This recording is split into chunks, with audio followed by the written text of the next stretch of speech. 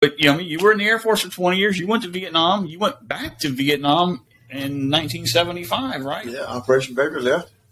Tell us about that. What happened in 1975? That's when they were doing all the Who's they? Air Force and the Come on, who's they? The people who were the fall of Saigon. The fall of Saigon, but the evacuation children, babies out of Saigon, Vietnam, bringing them home to the United States for foster homes and stuff like that.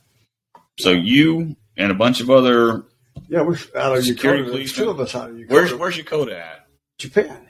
Well, see, these people don't know that, Dad. You're talking to me, but you're talking to the. Yes, you're looking at me, but the people out there, they don't know. That was pretty cool. We flew in. It was pretty cool to go back to Vietnam. On a C-141. Pretty cool to go back to Vietnam. Yeah. Flew in.